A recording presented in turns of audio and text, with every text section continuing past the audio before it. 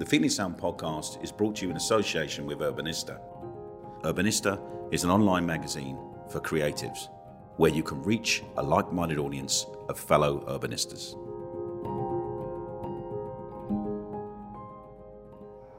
Hello and welcome to another episode of the Feeling Sound podcast. Today I'm in St Michael's in the Hamlet in Liverpool, and I've come down here to this amazing venue to speak to Matt McManamon. Matt was formerly of Pinhole and the Dead 60's, and he's currently in Liverpool playing a series of concerts as a solo artist.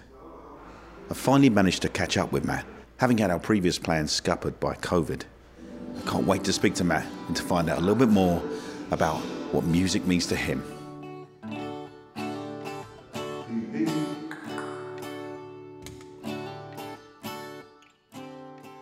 So Matt, we're finally meeting at last. COVID got in the way, but it's gone now, and it's great to meet you. So we've just been down and heard you doing a bit of a sound check for tonight's performance. What an incredible venue that is, isn't it? It is indeed, yeah. I'm actually quite excited to play this one. This is a bit of a new venue that sort of popped up recently, and I actually was not aware that church was even there, to be honest with you. And although, you know, I haven't lived in Liverpool for many years, but this kind of area was my sort of stomping grounds. And I've actually walked kind of down that road so many times and never even really took any notice that there was a church. And then now that they're finally doing gigs and putting on some music and live performances, I noticed it was popping up. And, you know, just by chance, I kind of got approached to come and play tonight, which I'm thrilled to do, yeah, so... Just in case anyone's wondering, the church that we're talking about is St Michael's in the Hamlet. The sound in there is amazing. So let's pick up on that then. You've said that you haven't lived in Liverpool for a while. Whereabouts are you at the moment then? I live in Ireland, yeah, and I kind of divide my time between the west coast of Ireland and the east coast of Ireland. Basically, my family all originally stem from the west coast of Ireland, and that's where, you know, I'm married, like got a wife and kids and all that. They live out the west coast, and then but my other side of the family, my mother and my brothers, they all live on the east coast. So I kind of like. I'm always sort of like darting back and forth type thing, you know. But yeah, I left. God, I've been there just coming on 15 years now in Ireland full time. Yeah, so it's been a long time. The thing about Ireland is it's a very musical place, isn't it? I mean, I know quite a few musicians and people that work in the industry that seem to have just literally drifted there naturally. What is it about Ireland then that just drew you there? Well, for me, like I kind of just touched on there, that's where my family originally come from. They all come from the West Coast, County Mayo, where, you know, Liverpool Irish. So for me, it was kind of almost just like going home, you know. And I was one of these kind of kids that, although, you know, born and bred in Liverpool, every holiday, every summer holiday, every Christmas holiday, Easter, all that, every school break, we always went to Ireland. So, you know, for me, it was just kind of like going home. And I just... you know, I just loved the place, and the reason I kind of went there was when the Dead 60's, when that kind of came to an end and the bands, you know, packed it up, I just I didn't really want to hang around Liverpool anymore. I did do a kind of brief stint in London where I thought I'd go down there and make me fame and fortune, where the streets are paved with gold. But I can tell you they're not. And, you know, I just didn't want to I just wanted to just move away and almost like start again. So the logical choice was I had connections and family ties to Ireland, and I loved the place, so it was kind of a no-brainer, as they would say in America. Where do you think this connection to music started then for you? Let's go right back to the early years. I mean, I was probably around 10, 11, 12, that sort of age, when I started to get interested in music. I was interested in the guitar, even though I wasn't very good, but I was interested in picking it up and having a go. I kind of got interested in singing as well, and I must admit I never ever really sort of classed myself as a singer. I never thought I would be a singer, and it got to the stage where I just kind of had the guts or the bottle, if you like, to give it a go, and I did it. I realised that I could, not too bad. I'm not like out of tune or anything. I'm not tone deaf. And it just kind of developed from there. And then as I kind of got into my early teenage years, sort of like, you know, from like 12, 13, 14, I was like, yeah, that that's what I want to do. I want to be a musician. I want to be in a band. I want to be a singer. I want to be a frontman. I want to be rock and roll, you know. And I just went for it. And, you know, I was lucky enough that being in Liverpool, it's a very sort of, I was actually discussing this with a friend of mine a couple of days ago. Coming from Liverpool, if you say, oh, I want to be a musician, I want to be in a band, it's a very real thing. Nobody says, oh, you can't do that, get a real job, get a proper job, you need to go and be a doctor or a lawyer or something. People go, okay, yeah. You know, you kind of give them the chance to do it. And if you kind of, you know, apply yourself and keep your head down and do a bit of graft, the doors open and people give you a chance and people invite you in to play, and whether it's pubs, clubs, bars, whatever it might be, small little venues. And that's kind of how it started for me. You know, I knocked on a few doors, a couple of them opened, and I got my foot in, started gigging, and kind of never really looked back, to be honest. Let's talk about those early times then. You were in a band, I believe, originally called Pinhole, and I kind of vaguely remember there being a peel session-ish. So can we talk about Pinhole? Where did that start? And talk to me about what it was like to finally do something like a peel session. Yeah, well, Pinhole was kind of like, I always say it was kind of like my high school band, if you like, you know. And I was kind of still in school, starting to play music. I had a couple of my mates from literally down the road from where we are now. They were into playing music, playing guitars, playing drums, that kind of thing. And we just decided to form a band and do it. And, you know, we got kind of quite good quite quickly. I'm just kind of touching back on what I just said there previously. People gave us a chance. People said, yeah, come and play in our place, come and do this, come in the city centre in town. And it just kind of developed from that, and we kind of got better and better. We got some gigs under our belt. You know, the confidence was coming on strong, and we were developing as musicians, even though we were still very young. And it just kind of, you know, went from that, kind of snowballed. And then, yeah, we just came to the attention of John Peel. I actually I don't know, but I definitely can't remember how he actually got to listen to our music. I don't know who sent it to him, or whether he just stumbled across it, or whether somebody said to him, hey, check out this band. But, you know, he heard some of our stuff, really liked it, and just invited us in to come and do a Peel session. And, you know, I think I was 18 when we did that, 18 years of age, and you're invited in to do a Peel session, which is quite a prestigious thing. You know, and it's kind of up there. You know, a lot of bands would really want to do that and almost like try to do. We just didn't even try. We just fell into it by accident. You know what I mean?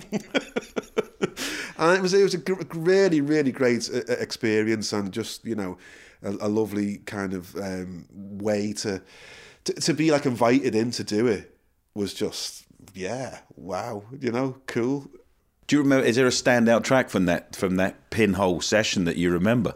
God, I can't remember all the songs that we played, but I do remember that you were asked, as part of the kind of the way the format of the show, you're asked to do a cover. You got to do a cover song, and I do remember we did "I'm So Bored" of the USA by The Clash. We did that, so that was a standout one, you know, because I'm a big Clash fan, always have been, you know, since I kind of discovered them, and still I'm a big Clash fan as well, you know. So that was definitely that's a standout one that we did, yeah.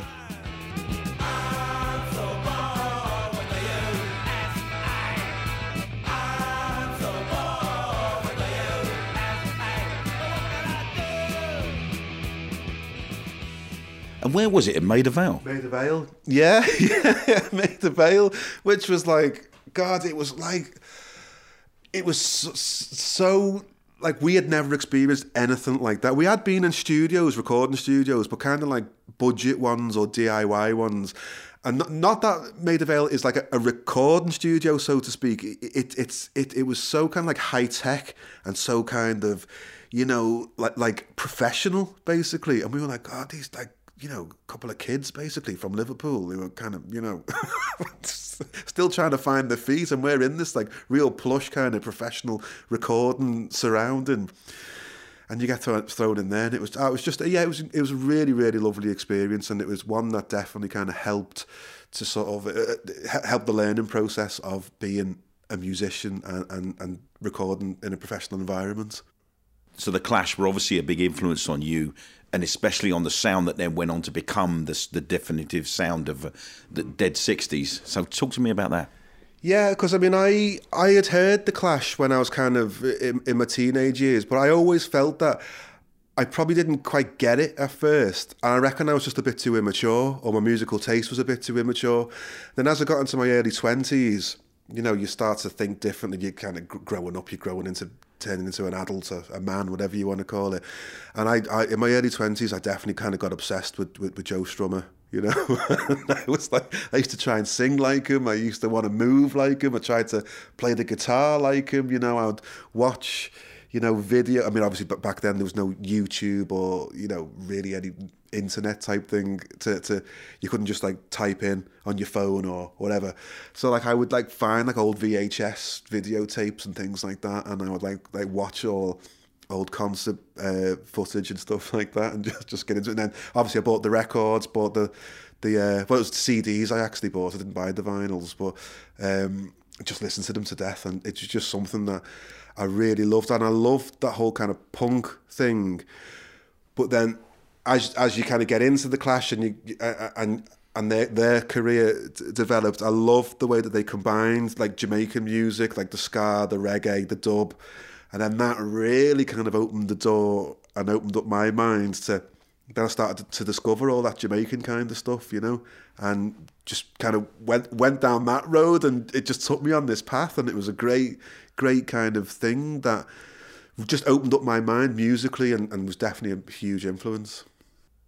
So tell me then the influences you were listening to. I'm guessing like King Tubby maybe, Horace Andy, people like that? Yeah, all that kind of stuff. And I remember my first kind of real sort of introduction into reggae music. This might sound a little bit sort of, you know, there'd probably be kind of some purists who listen to this who'll say like, oh, what? But I remember I got like this best of compilation, which was like from the Rockers era. And that was our, obviously the Clash had got me into listening to this kind of stuff and kind of exploring that thing, and I didn't really know who was who. I mean, you got Bob Marley obviously, but that was kind of, everybody knows that. And yeah, I picked up this. I've still actually got it at home. A Rockers. It's called I Am King compilation. And it's all music from the Rockers era, and it just had all that kind of stuff on there, and and then I just went from there. Then, you know. Give me one track then that stands out from that album that you can remember. Uptown Top Ranking, Althea and Donna. That was the one that on that particular compilation. That was the first song that just popped out to me, and when I heard that, I was just like, wow. See me in my heels and ting. Them checks say we hip and ting. True, them no know and ting. We have them going and ting. Now pop, no style. All strictly roots. Even to this day now, if I whack it on, I often put it on in the car when I'm driving, funnily enough. And I'm just like, you know, bopping away, listening to it. You also did a Trojan compilation album, didn't you? Yeah. You got to tell me about that. Yeah. Again, that was kind of came slightly out of the blue. Obviously, with the Dead 60s, we were kind of known for having these influences of the, you know, Jamaica and the reggae and the dub and all that. And the way I remember it was quite a while back now. It was somebody from Trojan basically spoke to our manager and said, would the Dead 60s like to do a Trojan compilation?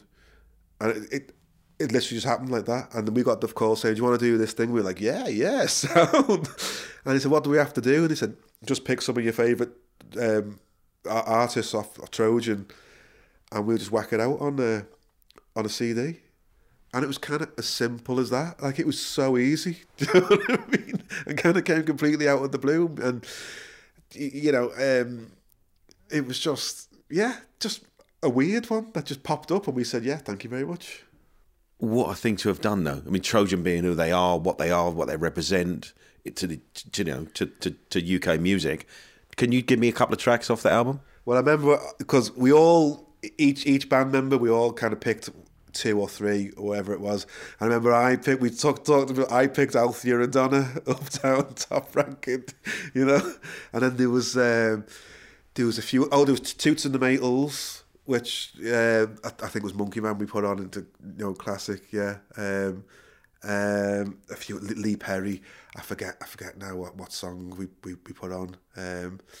Loads of bits and pieces like that. I forget now the actual track listing, but all that kind of. I think Jackie Mittoo as well. I think there was a Jackie Mittoo track. These kind of be Mad Professor, perhaps, I think was on there. You know, these kind of the good stuff. Anyway, yeah. So you've got quite eclectic taste in music, and anyone who knows the music of the Dead 60s would know, you know, the kind of sound, and it was a very ska punk based sound, wasn't it? Well, yeah, I think you kind of hit the nail on the head there. It was, well, I guess I always considered ourselves a punk band, to be honest with you. That's kind of what I thought we were, and I felt like I loved the whole kind of idea of punk anyway. But touching on the Clash again, I wanted us to be like the Clash. I wanted us to sound like the Clash, and I tried my best to make it sound like that, you know. And then there was bits of ska and stuff like that, and bands like the Specials, for example, they were a big influence as well. But it was kind of, you know, like punky reggae dub is kind of how I would have described the Dead 60s sound. Let's talk about the Dead 60s then, Matt. Obviously, that was a big part of your musical career, your life. Talk me through how it went then. What was that like to form that band and suddenly get recognised as that band? It's especially in Liverpool. Yeah, no, it was great because, you know, we'd mentioned there that my kind of high school band, as I call it, Pinhole, we had kind of naturally come to the end of what we were doing. We were kind of at that time doing sort of like pop punky stuff, kind of like American sort of pop punky stuff, which is a genre that I really still love. I still like that. But we had started to we just matured because we were very young, and then we started to, you know, get older and all the rest of it. And we naturally kind of, like, again, I'm repeating myself now, but through the influence of the Clash, we started to discover the Jamaican stuff, and that started to creep in. So we decided, listen, we've kind of taken this as far as we can. We're maturing now. We don't really want to do this kind of, you know, teenage sound. So we quite naturally just started going into that kind of punk, the reggae, the ska, the dub, and then that eventually then evolved into the Dead 60s. We decided to, you know, knock Pinhole on the head, and out of the ashes of that, the Dead 60s formed, and we just had a bit more of a mature sound.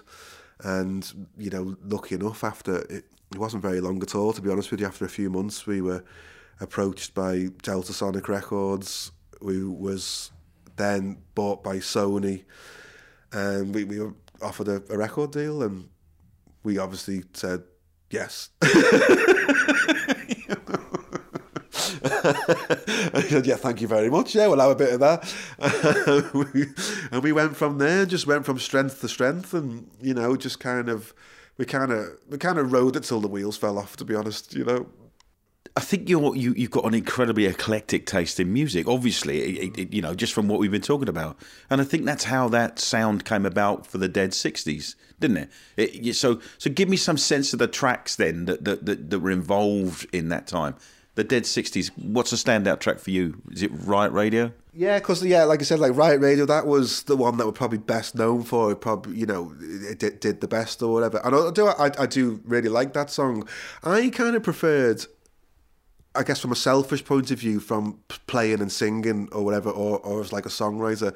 There was a song, for example, on the first album called We Get Low, which was a really kind of, you know, kind of rootsy sort of reggae, kind of slightly dub, and I really like that kind of stuff. And we actually did a dub album as well that went with the first album. It was like a dub version of the first album, but it was only limited edition to 500 copies. And it's apparently I've since been told it's very sought after. I've got it on vinyl, and I've got it on one CD. And the only reason I found it was because a friend of mine, he found it in there. It was Oxfam. he found it in like the bargain bin in Oxfam for like a pound or something, and he bought it for me. But it kind of flew out and was that hard to get. Even I didn't have a copy of it, and he got it for me. But yeah, I really, really love doing the dub stuff. And do you know what? It's funny. Like if we ever did anything again as the Dead 60s, I would 100% push to do some more kind of dub tracks and do something that I would really love to do that, you know. Yeah, but yeah, the dub stuff and the reggae stuff I really loved, you know. We get high, before we get low. And I was walking down in a fast street. I was looking back for home.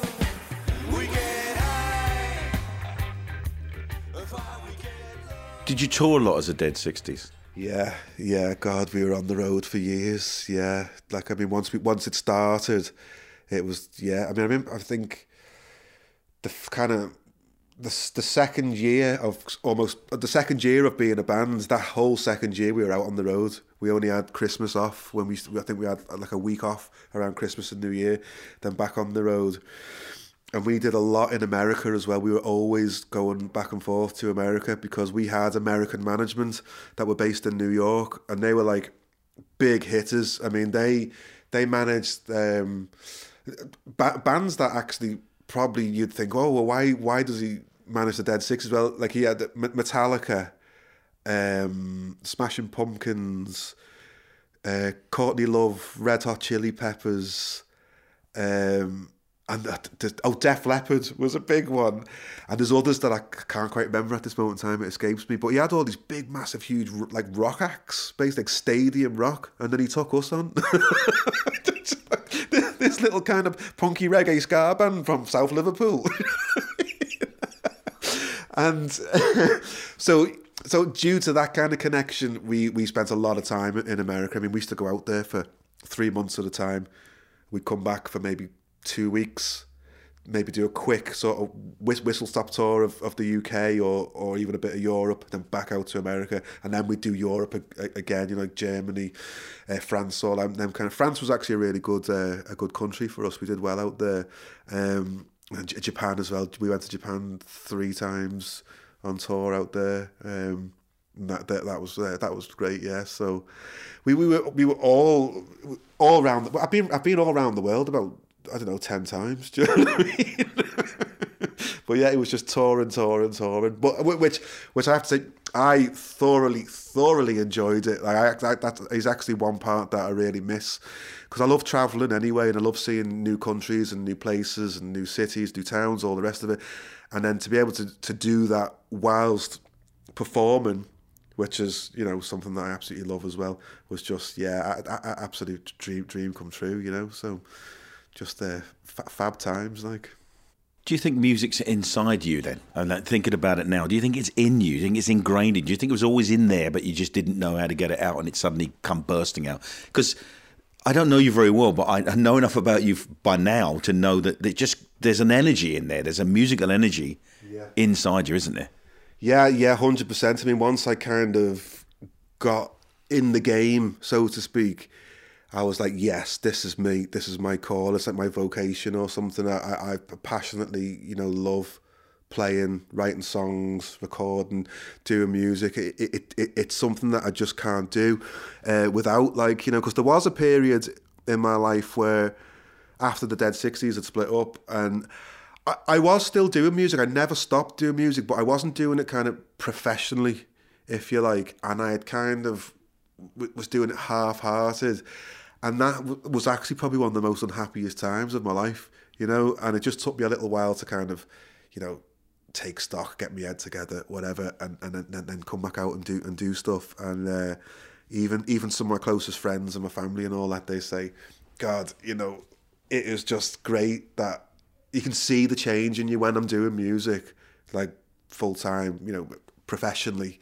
Again, they can just see you're just a completely different person. And when you're not doing music, or you're only doing it sporadically, they can see, oh, you're not yourself, you're not right, you're not, you know, you're kind of a bit down, a bit lost, if you like. So yeah, I think, you know, music is definitely it was like I said, like a calling, like a vocation for me. Is there a track that stands out as something that always reminds you of that time on the road? On the road, yeah. Well, I mean, I suppose it's a bit of an obvious one to say, but Riot Radio, that always went, because that one went down so well live, you know, and it kind of got the most sort of exposure, if you like, or whatever. I mean, like, we were on Top of the Pops playing that, for example. So.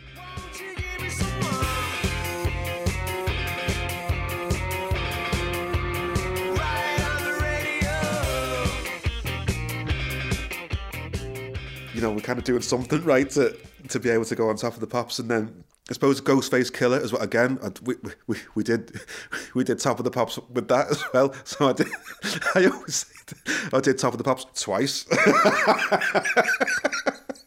which means that I'm like, you know, a real musician. And then another one that stands out for me, which in particular live, was a song called Train to Nowhere, which was.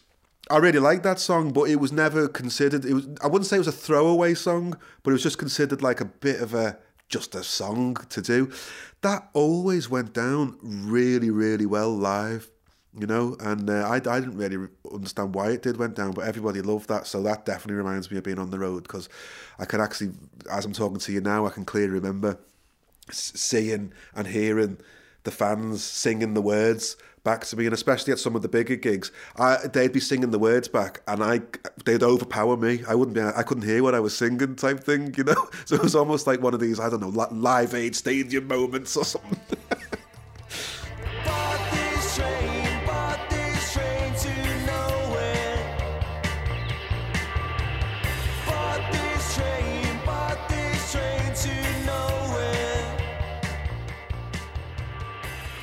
What did that feel like?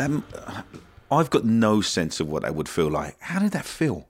Incredible, yeah. I mean, anyone who sort of knows me knows how much I love playing live, and especially when you've got like a packed house and you've got people there singing the words back to you, and it's like a feeling that if you could like bottle that up and sell it, oh, you'd be, you know, absolute multi, not even a millionaire, billionaire. Do you know what I mean? There's no feeling like it, and it's addictive. You know, it is like a drug. And I've heard other bands and other artists say that, and they go, "Yeah, there's nothing better than it, and you just can't touch it. It's the best thing in the world. That feeling, it's just, yeah, absolutely incredible." Can you remember anywhere in particular that stands out as a gig you played? Where would it be? I mean, places like America, obviously they were great, but that's a bit sort of, you know, a standard sort of answer. But like France in particular, we did really well in France for some reason. I don't know why. They just they just picked up on it, and we did some pretty big gigs out there. We would do bigger venues in France than we would in the UK, you know. And I remember one gig we did, the Rock on Seine festival, which is a big festival in Paris, and we were second to top on the bill on the main stage, and it was Radiohead headlined, and we were on before them, and it was just mental. Like I think just, I don't know, 60, 70, maybe even 80,000 people type thing, you know, there. And we're out there doing our thing on the main stage, and, you know, just looking out into a sea of people. You know, it was like looking like beans on toast. You know, so there's so many people there. We're doing our thing, and people are singing the words, and people are, you know, knowing the songs and all this kind of stuff. It was just that's definitely one that sticks out in my mind.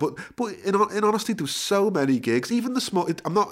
You know, that particular one was a big gig, and I did love the big gigs. Who wouldn't, like? But even there was good small ones that we did as well, club ones, and they sometimes can be, you know, the most kind of like pleasing in a way, because you have to work at them ones.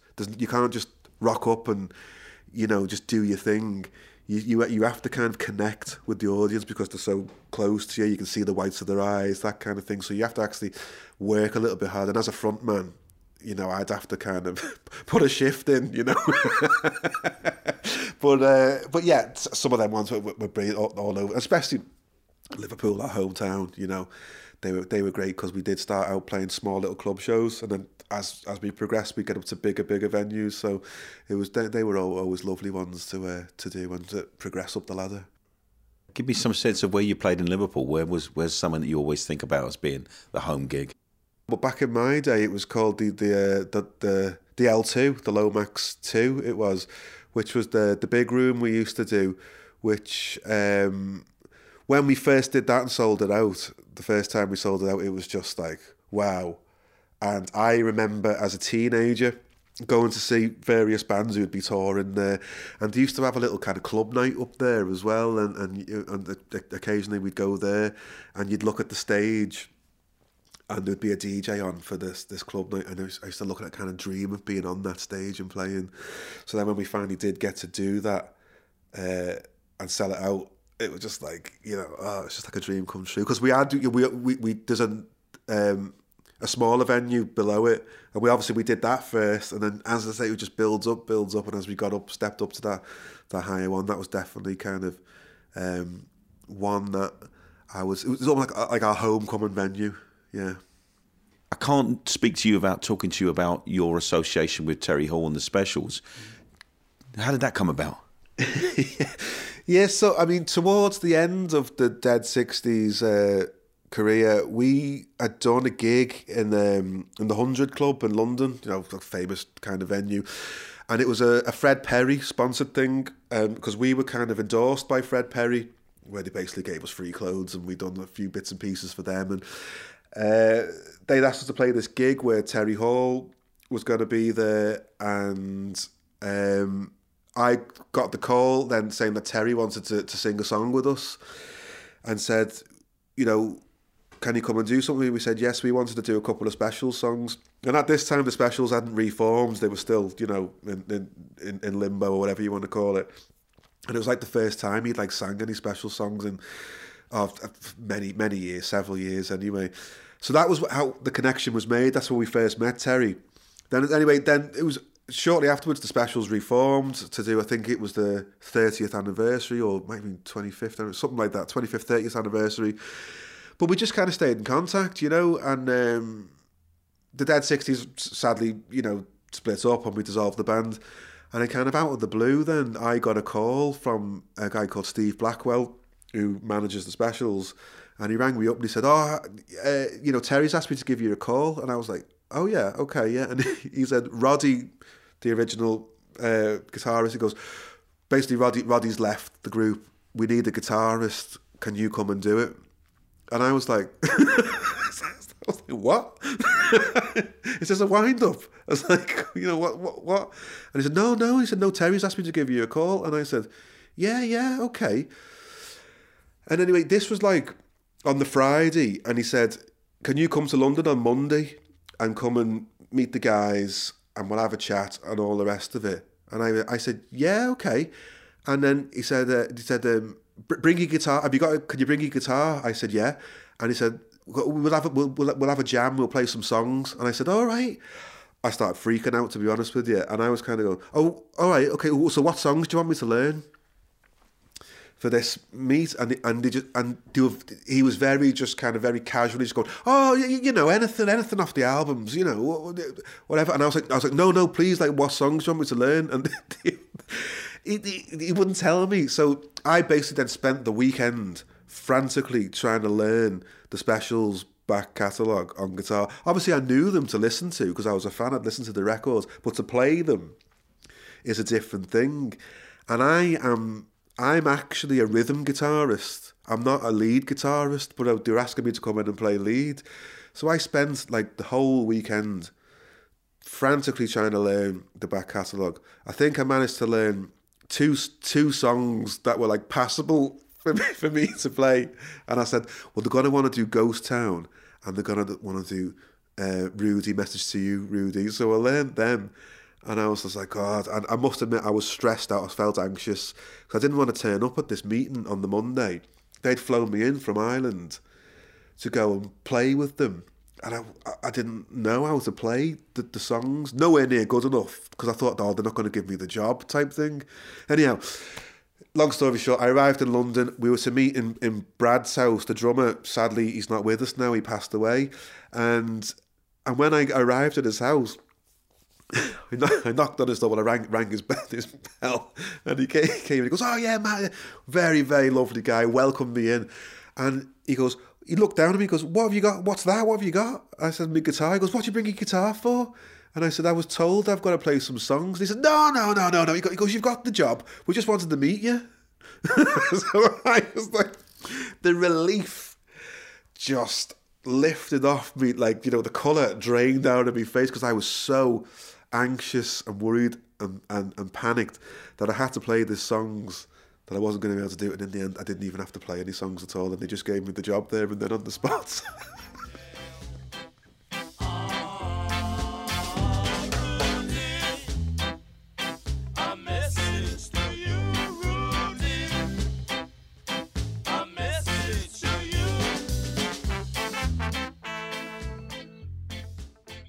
So let me get this straight then, Matt. I'm sitting in the presence of someone who replaced Roddy Radiation from the Specials, but didn't have to audition. Yes, yeah, that's exactly. And there is actually another sort of twist to the tale, because I must say this, because I wasn't actually. This is the story I got told, because I have to admit I was a bit kind of baffled. I was like, what the hell are they approaching me for? Do you know what I mean? I felt a bit like that, but I was like, you know, say nothing, carry on. We'll run with this. We'll go with that. But apparently, it was when Roddy left. They initially approached Mick Jones from The Clash, which obviously we've been talking about The Clash. That's a bit of a theme, which I think would have been a brilliant addition. But Mick Jones didn't want to do it for whatever reason. Then, secondly, they approached Steve Craddock from Ocean Colour Scene / Paul Weller, who is currently doing the job now.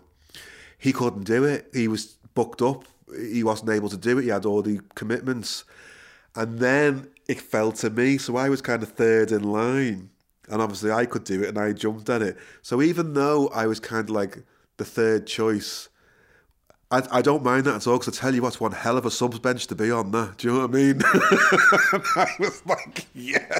I didn't care if I was third choice. I was, you know, to be considered Mick Jones, legend, Craddock, probably the best guitar player in England, in my opinion. And then me, little old me. You know, I'm definitely not in that league, but like I said, I was a great subs bench to be on. So, you know, I got a kick at the ball anyway. What's your memories of the Specials playing? What sort of songs would they be?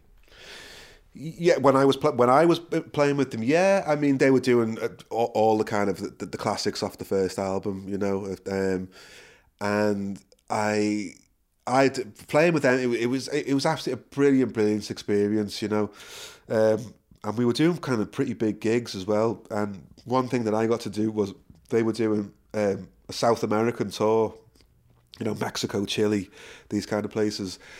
And they'd never been there, even in the first time round, you know.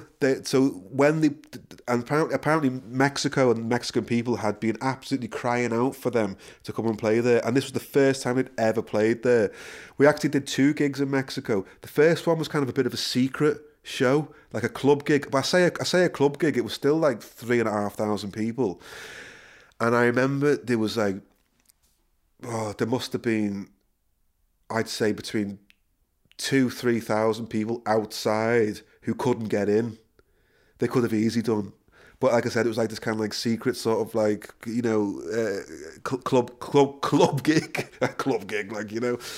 And then the next one we've done a baseball stadium then in Mexico. I was just like, this is just absolutely, you know, out of this world, man. But the first actual ever gig that I did with them was the Isle of Wight festival. And again, they were on the main stage. They were second to top. Red Hot Chili Peppers were headlining. So we had a really, really good slot. And that gig for me, that was my first gig with them. So, which was I think it's about 60,000 people at that. So it was a bit of a baptism of fire. And at this stage, I hadn't actually been on stage or performing for nearly 5 years. So I was a bit rusty, and I was kind of like, this is do or die, this. And I remember getting on and playing with them. I remember the first song was Gangsters on the set list. We're doing Gangsters, you know. And the place went off. And I was just like, obviously my confidence wasn't that high at that time, just because I was a bit ring rusty, you know, as they say.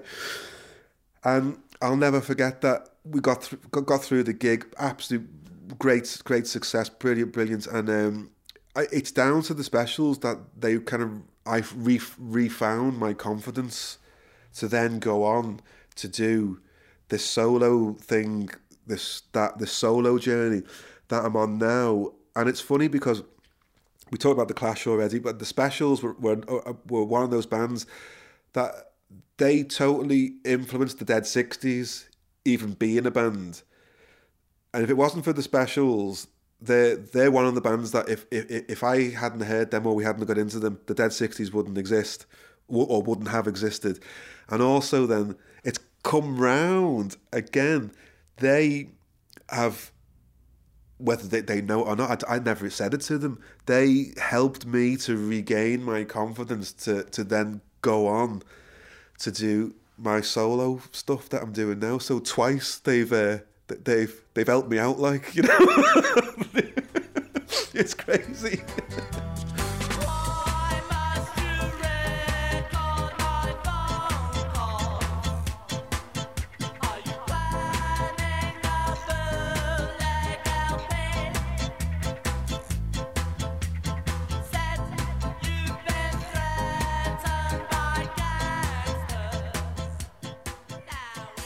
We've come full circle, as you said. So tonight you're playing a gig in St Michael's in the Hamlet, beautiful little venue in Liverpool. Tell me what the sort of sound is going to be like now, and you're partnering up with Vinny, aren't you, as well? Yeah, Vinny Redmond, who's a great friend of mine, and we're kind of, you know, musical partners in crime. Yeah, well, tonight is like an acoustic gig, so it's just the two of us duo acoustic, and basically just playing mostly songs off Scallyfolk, which is my debut solo album, you know. So yeah, like I said, it's just a strip back acoustic performance, and yeah, it's just that's the kind of way we've been doing it recently, because, you know, with the whole COVID thing and the pandemic and all that and blah blah blah, and we haven't been able to kind of get the full band together. There is a full band of musicians who played on the album, recorded the album, but just the way things are still a little bit kind of, you know, iffy, and it's hard to get a full band over from Ireland and this and that and blah blah blah.